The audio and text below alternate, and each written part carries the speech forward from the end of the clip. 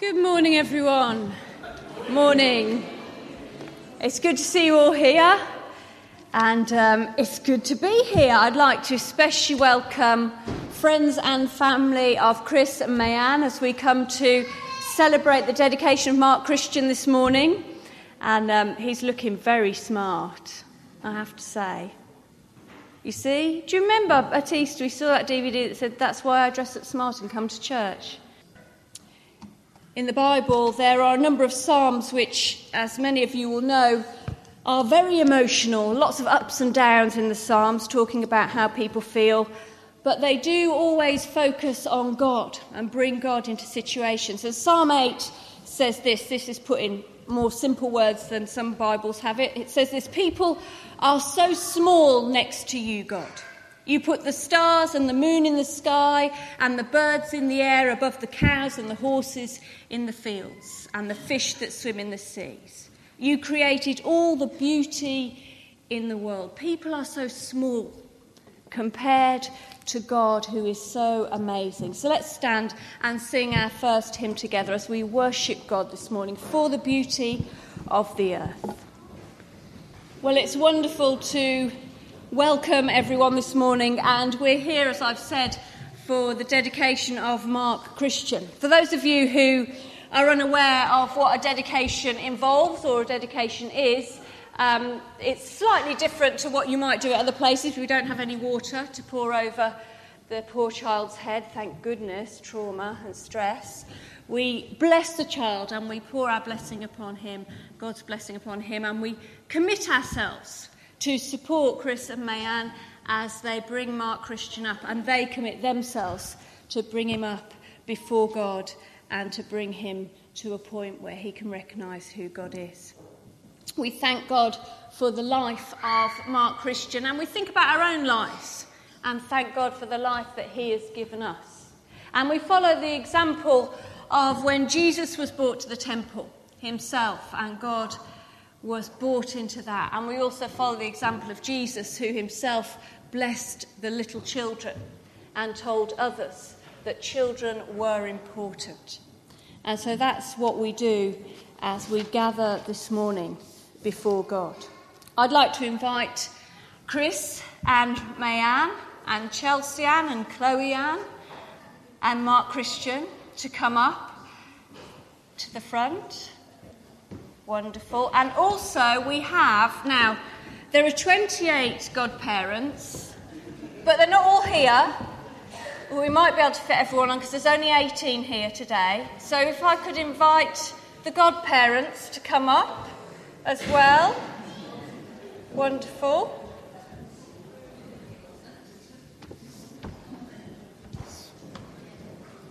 Excellent. Just gather somewhere on the stage, that's fine, wherever you want to be.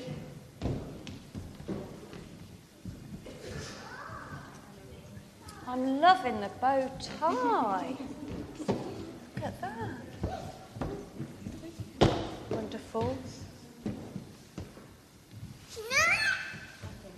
Brilliant. Welcome. It's good to see you all. Well, we ask a few questions of Chris and Mayanne as they bring Mark Christian here today. So, Chris and Mayanne, you have come to thank God for the gift of Mark Christian.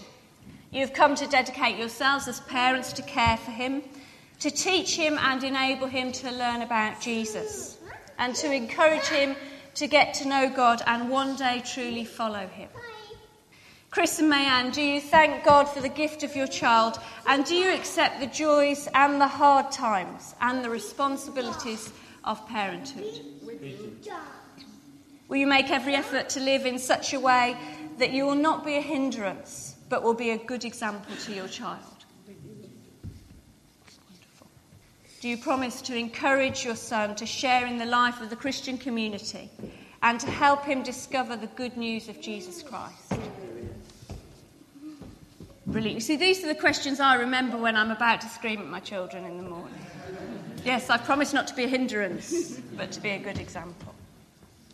Now, Chloe Ann, We asked you a question before when it was Chelsea Ann's dedication. We're going to ask you another one. And Chelsea Ann as well, but I'm not sure that we'll get a response. But Chloe Ann and Chelsea Ann, will you promise to love and help care for your brother? Wonderful. You will. Brilliant. And when I went round to see you, I saw how you were caring for your brother. It was wonderful. Will you come and care for my children?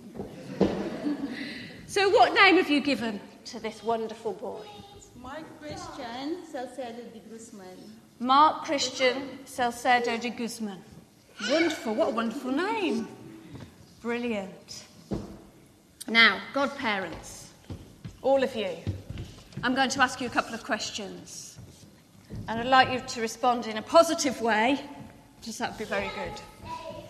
So do you promise to pray for Mark Christian and encourage him to follow Christ? We do. Do you support Mayanne and Chris as they endeavour to bring their son up before God? We do.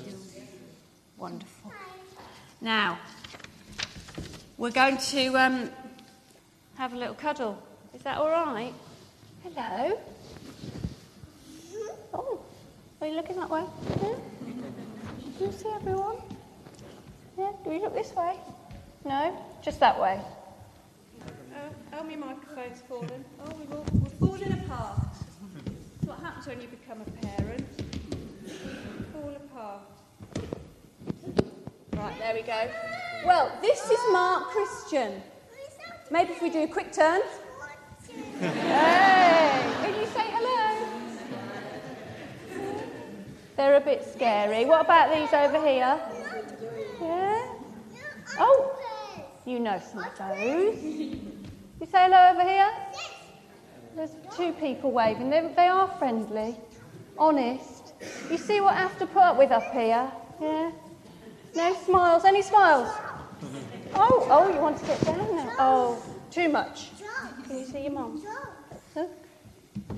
Right, I'm going to ask everyone a question. You can stand. Would you like to stand? Oh, Paul is standing. Do you, as the people of God, endeavour to the best of your ability to offer Mark Christian and his family your love and support, and to join Chris, Mayanne, Chloe Ann and Chelsea Ann in sharing with him the Christian faith? We do, we will. Whatever you want to say, everything. Wonderful. Hello. There they are. Wonderful. Now. Oh, we're going somewhere. Oh, you want to go back to your mum? Do you not want to stay with me? Oh, no, it's too much.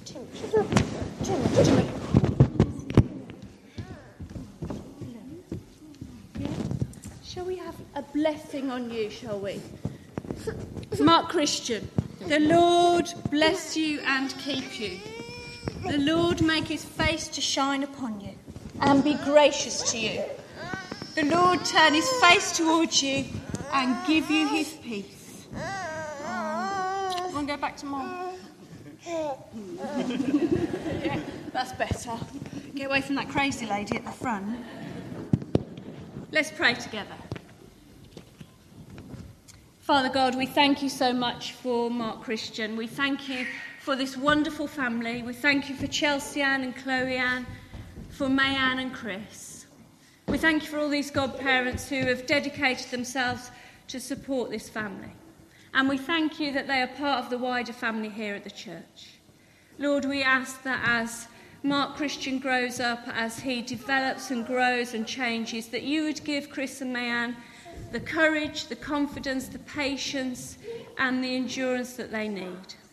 We pray, Lord, you would give them the energy and strength that they need. And we ask most of all that in the way that they treat their children, in the way that they are with each other, that you would be seen and you would be known.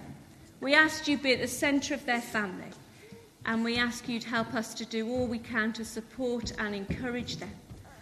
We ask for your blessing upon this wonderful family in Jesus' name. Amen. I think a round of applause.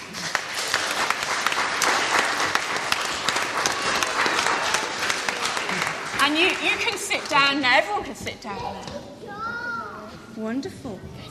Do you want to stay at the front? Too. I forgot this is terrible of me, but I forgot to welcome Lydia back. Hello, Lydia. Lydia's back from Djibouti. Did I get that right? Because that suddenly came to me. Is that the right place that you've been? Wonderful. And did you enjoy yourself? Do you want to come up and say a little... No, on the spot. On the spot. Too much. Come on, me. I'll ask you a question. I know. On the spot's terrible. Shout at me afterwards. I'll ask you a question. So okay. It's simple. Lydia went to Djibouti for 5 weeks? Yeah. Yes. You're looking very brown. Did you just sit on the beach that whole time? No, I did a bit, but not only on... What kind of thing did you do? So I was teaching some women English. So there were 8 local women who didn't speak any English, who now speak a bit of English. Wonderful. But they're going to carry it on, even though I've left, I think, because it was more successful than they were expecting. Brilliant. Yeah. And did you get to see different parts of where you were? Get to visit anywhere? Yeah, so mainly I was just in the city, and then we did a few trips. So for Easter weekend, we went camping at the beach, nice. Which was fun, yeah. It's quite warm. Yeah, really hot. Yeah, we were just camping out under the stars. Oh, just under the stars? Yeah. Oh, yeah. Not like here then. No, it's quite a shock actually. Yeah, are you a bit cold? Yeah, it's pretty cold. Yeah. Did you get any rain? Not really. There was like a storm and then there was a lot of rain, but other than that, it was just hot. Sunny, really hot. Yeah. And when did you get back? A week ago. Yeah. Oh, so you're just acclimatising. Yeah. Lucky you. Yeah. It's good to see you back. Thanks. And we want to welcome you back in some way. How do we do that? We sit... Oh, yes, you see. You can sit down now. I'm so sorry. Shouldn't really invite people up when they're not prepared. But do chat to Lydia about her trip and all the things that she did afterwards. I'm sure there'll be a lot more for her to say. I'd like to invite Miranda up to read the Bible passage this morning.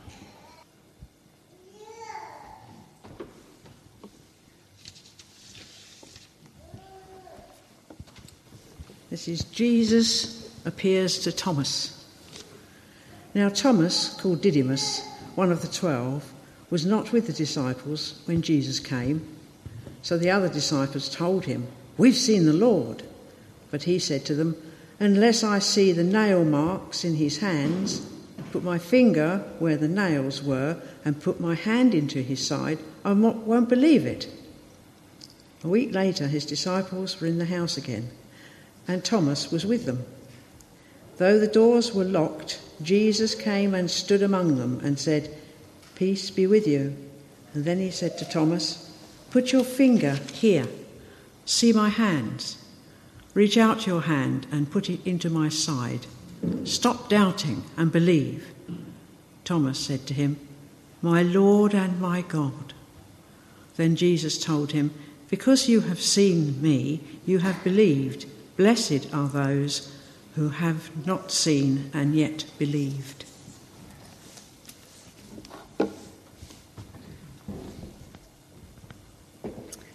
Thank you, Miranda.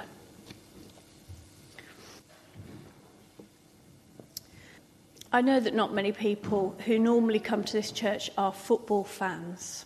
I don't know whether anyone who's visiting is a football fan. But I'm going to tell you about something that happened a few years ago, which you may or may not remember, depending on whether you like football.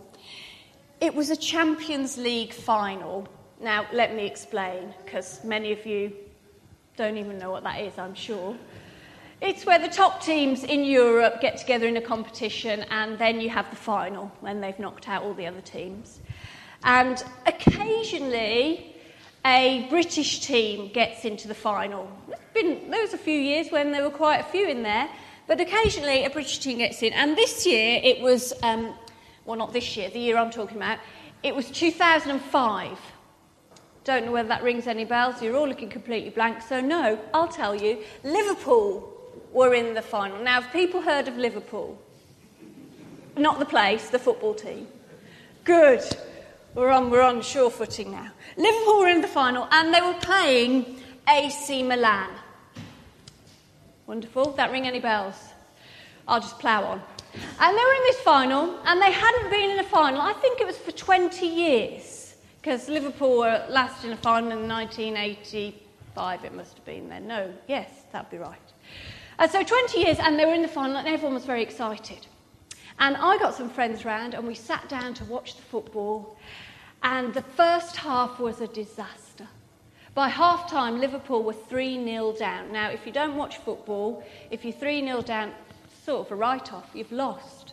And so at half-time, we went into the kitchen, and we had a little bit to drink, and we were chatting, and then the second half started, and all my friends were like, well, I'm not going to bother. Liverpool have lost. And I said, oh, come on, I think they can do it. No one came in with me. I went in the lounge, sat on my own.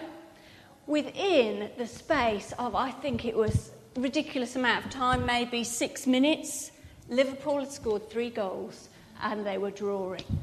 And I was in the lounge on my own going, guys, something happening here. You need to come in. At which point, people suddenly decided that they wanted to support the football again. So they all came into the lounge and we watched the rest of it. It went to penalties.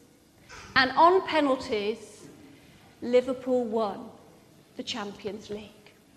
If you're football fans, you'd be very excited at that because it was very exciting and the night was very exciting. But you see, the thing is, on that night, I was a believer. I believed, or maybe I hoped, more than believed, that Liverpool could come back from 3 goals down to win. Now, that doesn't happen very often because, to be honest, well, the fact that I'm right, that doesn't happen very often at all. But also the fact that I believe against the odds, that doesn't really happen. Because in a group of people, if you were to gather them together, I would be the one that would be the sceptical one, the pessimist, the doubter. I would be the one that was going, oh no, it's never going to happen. But on that night, I was the only one who believed that something almost impossible could happen. And I was right. Something that I like to remind people of now and again when they're, talking to me. And you see, that's, I think, why I have great empathy with the disciple Thomas, because I'm not normally a believer. And the disciple Thomas has been labelled as Doubting Thomas, as some of you may know. The reason we label him as Doubting Thomas is because this is one of the few things we know about him, that he doubted. In the Gospels of Matthew, Mark and Luke, the only thing that is said about Thomas is his name and that he was a follower of Jesus Christ. In the Gospel of John, which is what we read today, up until the bit that Miranda read, we have a little bit more information, but not a lot. We don't know a lot about him. For instance, we do know that he was a loyal follower of Jesus Christ. We do know that when Jesus told him to do something or to follow, that Thomas would follow. He never stopped doing that. But he was also slightly pessimistic about it. He would make comments like, oh, well, we'll follow you, but we'll follow you to our deaths, no doubt. He was a bit pessimistic. He was a very obstinate character, very stubborn, possibly because he was quite sceptical, I imagine. And he was a disciple of Jesus, and that's all we know. But the thing that he is remembered for, of course, is his moment of doubt. The moment he chose to disbelieve the resurrection of Jesus Christ, which, to be fair to him, can be understood, I think. Because after all, being a follower of Jesus, he was well aware that after Good Friday, Jesus had died. Being a follower, he knew this. He was well aware that Jesus had been buried. He knew Jesus had been buried, and he knew that after all the trauma of Easter, Jesus was gone.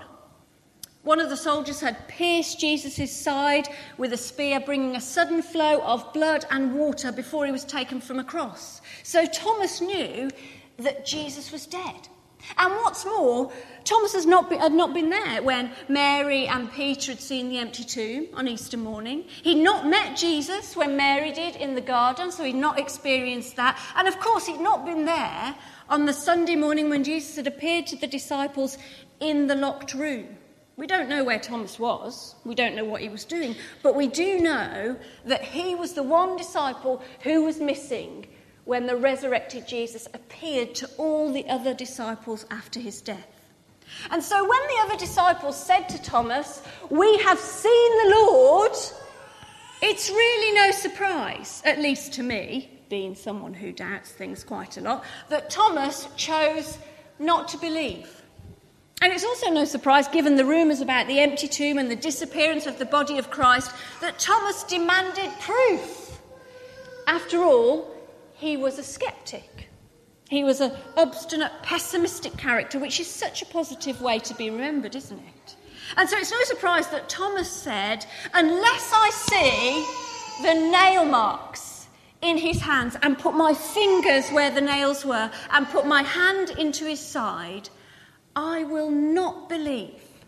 It's no surprise that this sceptical, pessimistic, stubborn person wanted proof that Jesus had risen from the dead. And you know, it's a good job he did, really, isn't it?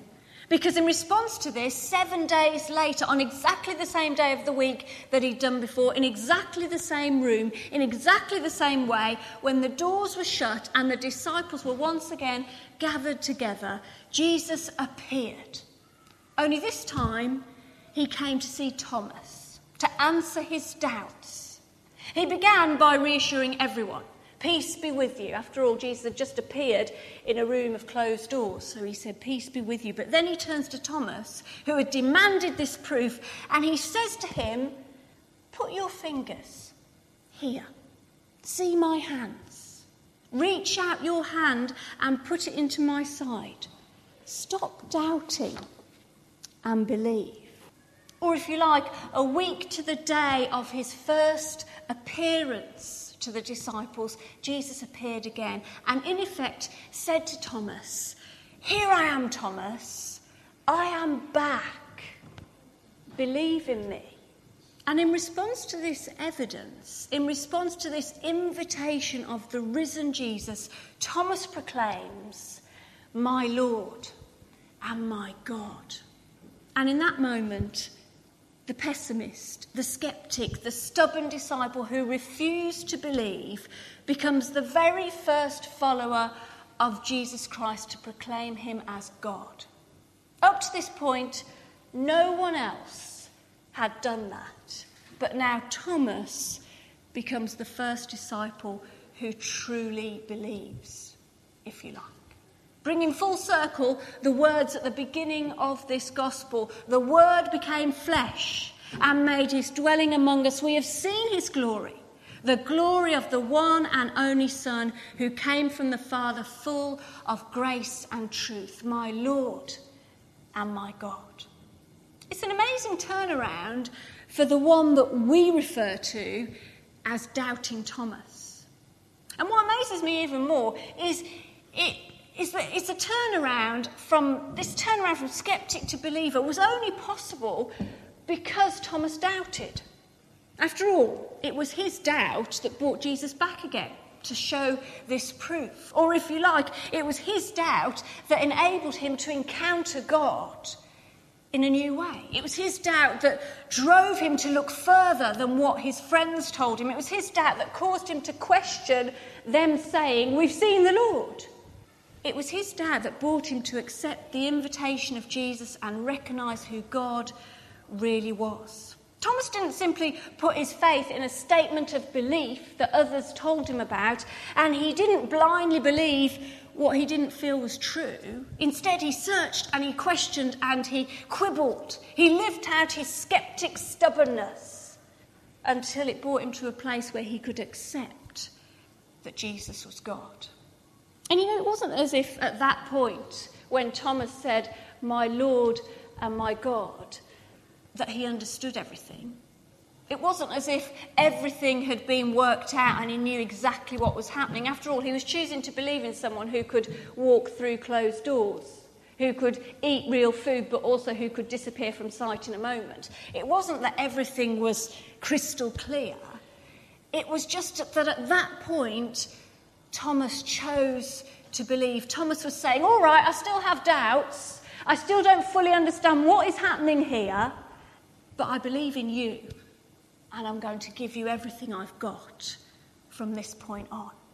And this acceptance of Jesus as his Lord changed his life. It took Thomas from being a stubborn skeptic, who is forever known as Doubting Thomas, to being a missionary who travelled from the Roman Empire all the way to India to tell others about Jesus, and who ultimately died for his faith because he doubted and searched and questioned and then gave his all to God. You know, I don't know whether any of you, well, I don't know whether all of you can swim here, but if you can, I don't know whether you can remember learning to swim. I remember learning to swim. For some reason, it's one of those memories that's stuck in my mind because it seems such an amazing thing to me that suddenly happened. Because I used to go swimming each week. We had what you call family swimming, where you could hire the pool and you went swimming as a family or as a couple of families. And we used to mess around in the water all the time, but I couldn't swim. For ages, I couldn't swim. And then there came a point where my dad said, OK, Kate, you really need to learn to swim on your own. And so we were in the shallow end, and I remember him telling me exactly what I had to do. It's quite simple. This is what you need to do. And I thought, that sounds simple. But then I also remember the fear. I think, how does this work? I don't understand how this flimsy bit of water is going to hold me up. That doesn't make sense. And then I remember sort of tiptoeing and half sort of putting my hands in and sinking and spluttering and thinking, well, this isn't working. It's not for me. And then my dad came up to me and he said, you know, Kate, you can't do it if you're in two minds, if you're just not really sure. You've just got to really go for it and believe that when you put your arm through the water, it will propel you along. And I did. I thought, right, I've got to go for this. And I remember the point that I stopped sinking and I started to glide across the water. And it's the most amazing feeling to me. And the reason it happened was because I stopped tiptoeing and flapping around, and I went for it. And I believed that actually the water was going to hold me up. I didn't understand everything. I didn't understand how it happened or why it happened. But just like Thomas, once I committed to believe and I committed to what I was doing, I started to learn how to swim. And you know, for me, the story of Thomas, rather than being a story of doubt, is actually a story of how we believe. Because in many ways, the ability to believe begins with doubt. It might be like Thomas that we doubt God, or it might be that we doubt the world, or it might be that we doubt our life, how we've always lived, what we've always done. But it's through these doubts that, like Thomas, we can start to question, and we can start to search, and we can start to investigate. We may or may not be as stubborn and as sceptical as he was, but in doubting, we're refusing to blindly believe and blindly accept what we've always been told. And in doing this, in searching, if you like, in a way, we call for God to reveal something new, just like Thomas did, until we come to a point when we can believe for ourselves. It doesn't mean that we fully understand, but it does mean that we start to learn more about what it is to be in a relationship with God. Because here in this depiction of Thomas, the first disciple in the book of John who really believed in Jesus, we have a picture of faith, if you like. Not a man who blindly followed or unthinkingly believed or never ever questioned, but a man whose belief went hand in hand with working out his doubts and his questions. A man who, in his doubt, called for God to reveal something more to him. And then, when something more was revealed, he chose to take a step of commitment towards Jesus. Because you see, faith isn't the ability to believe what others tell us, and it isn't the ability to never question, and it isn't the ability to know lots and lots of things about God. Faith isn't about always being in a state of total belief and understanding without a shadow of doubt. And it's not about blindly believing something that we don't really trust. Rather, it's the courage to allow our doubts to lead to questions. And in questioning, to then take the next step of calling out to God to reveal something more to us. And then to choose to continue to walk with God in a journey of revelation. So that in our doubts, which we will continue to have all the time, and in our struggles, which we will face every day, and in our questioning, which never really goes away if we're thinking about our faith, instead of crumbling because we think it's all falling apart and our faith has gone to ruin, we call out to God to show us the next way forward, to show us the next step. And in doing so, we choose to walk with Jesus day after day after day. Or if you like, we deepen our relationship with God. We deepen our faith. I don't know whether any of you have ever been to the Maze over in Milton and ever been in the Maze. I've never been in that one, but I have been in a couple of other mazes, and I don't know whether you're any good at a maze. Do you go straight through and get to the end? I mean, I don't. I remember going with a lot of young people once a few years ago, and I had to hold the bags, so I couldn't go in the maze, because I had to look after the stuff. But I did go and stand on the viewing platform, and I watched the young people confidently go into the maze. We're going to do this, Kate, we're going to get there. And I watched them walk past me, full of joy and laughing and joking, and then I watched them walk past me the other way, looking a bit confused, and then I watched them walk past me again, a bit angry this time, and then I watched them walk past me again. Some of them were lagging behind, uninterested, lost their way, don't know what's happening. And then I watched some of them come out the entrance, and I said, that's not the exit, you need to go back. Eventually, they all made it round. It took about 3 hours. Yeah, and then we had lunch. It was a blazing hot day. But that's mazes, isn't it? That's what happens. And similarly, when we choose to walk with God, it's very rarely a journey from A to B in a straight line. We very rarely know everything that's about to happen and how we're going to deal with it. Often it's more like walking through a maze. We have times of anger and times of laughter and times of grumpiness and times when we really have to be determined. And sometimes we feel we're going to give up because we actually just can't do it. We may even feel that we come out to the beginning where we started, even when we've been following God for years, and we really don't know what's happening. But in reality, this is our journey of faith.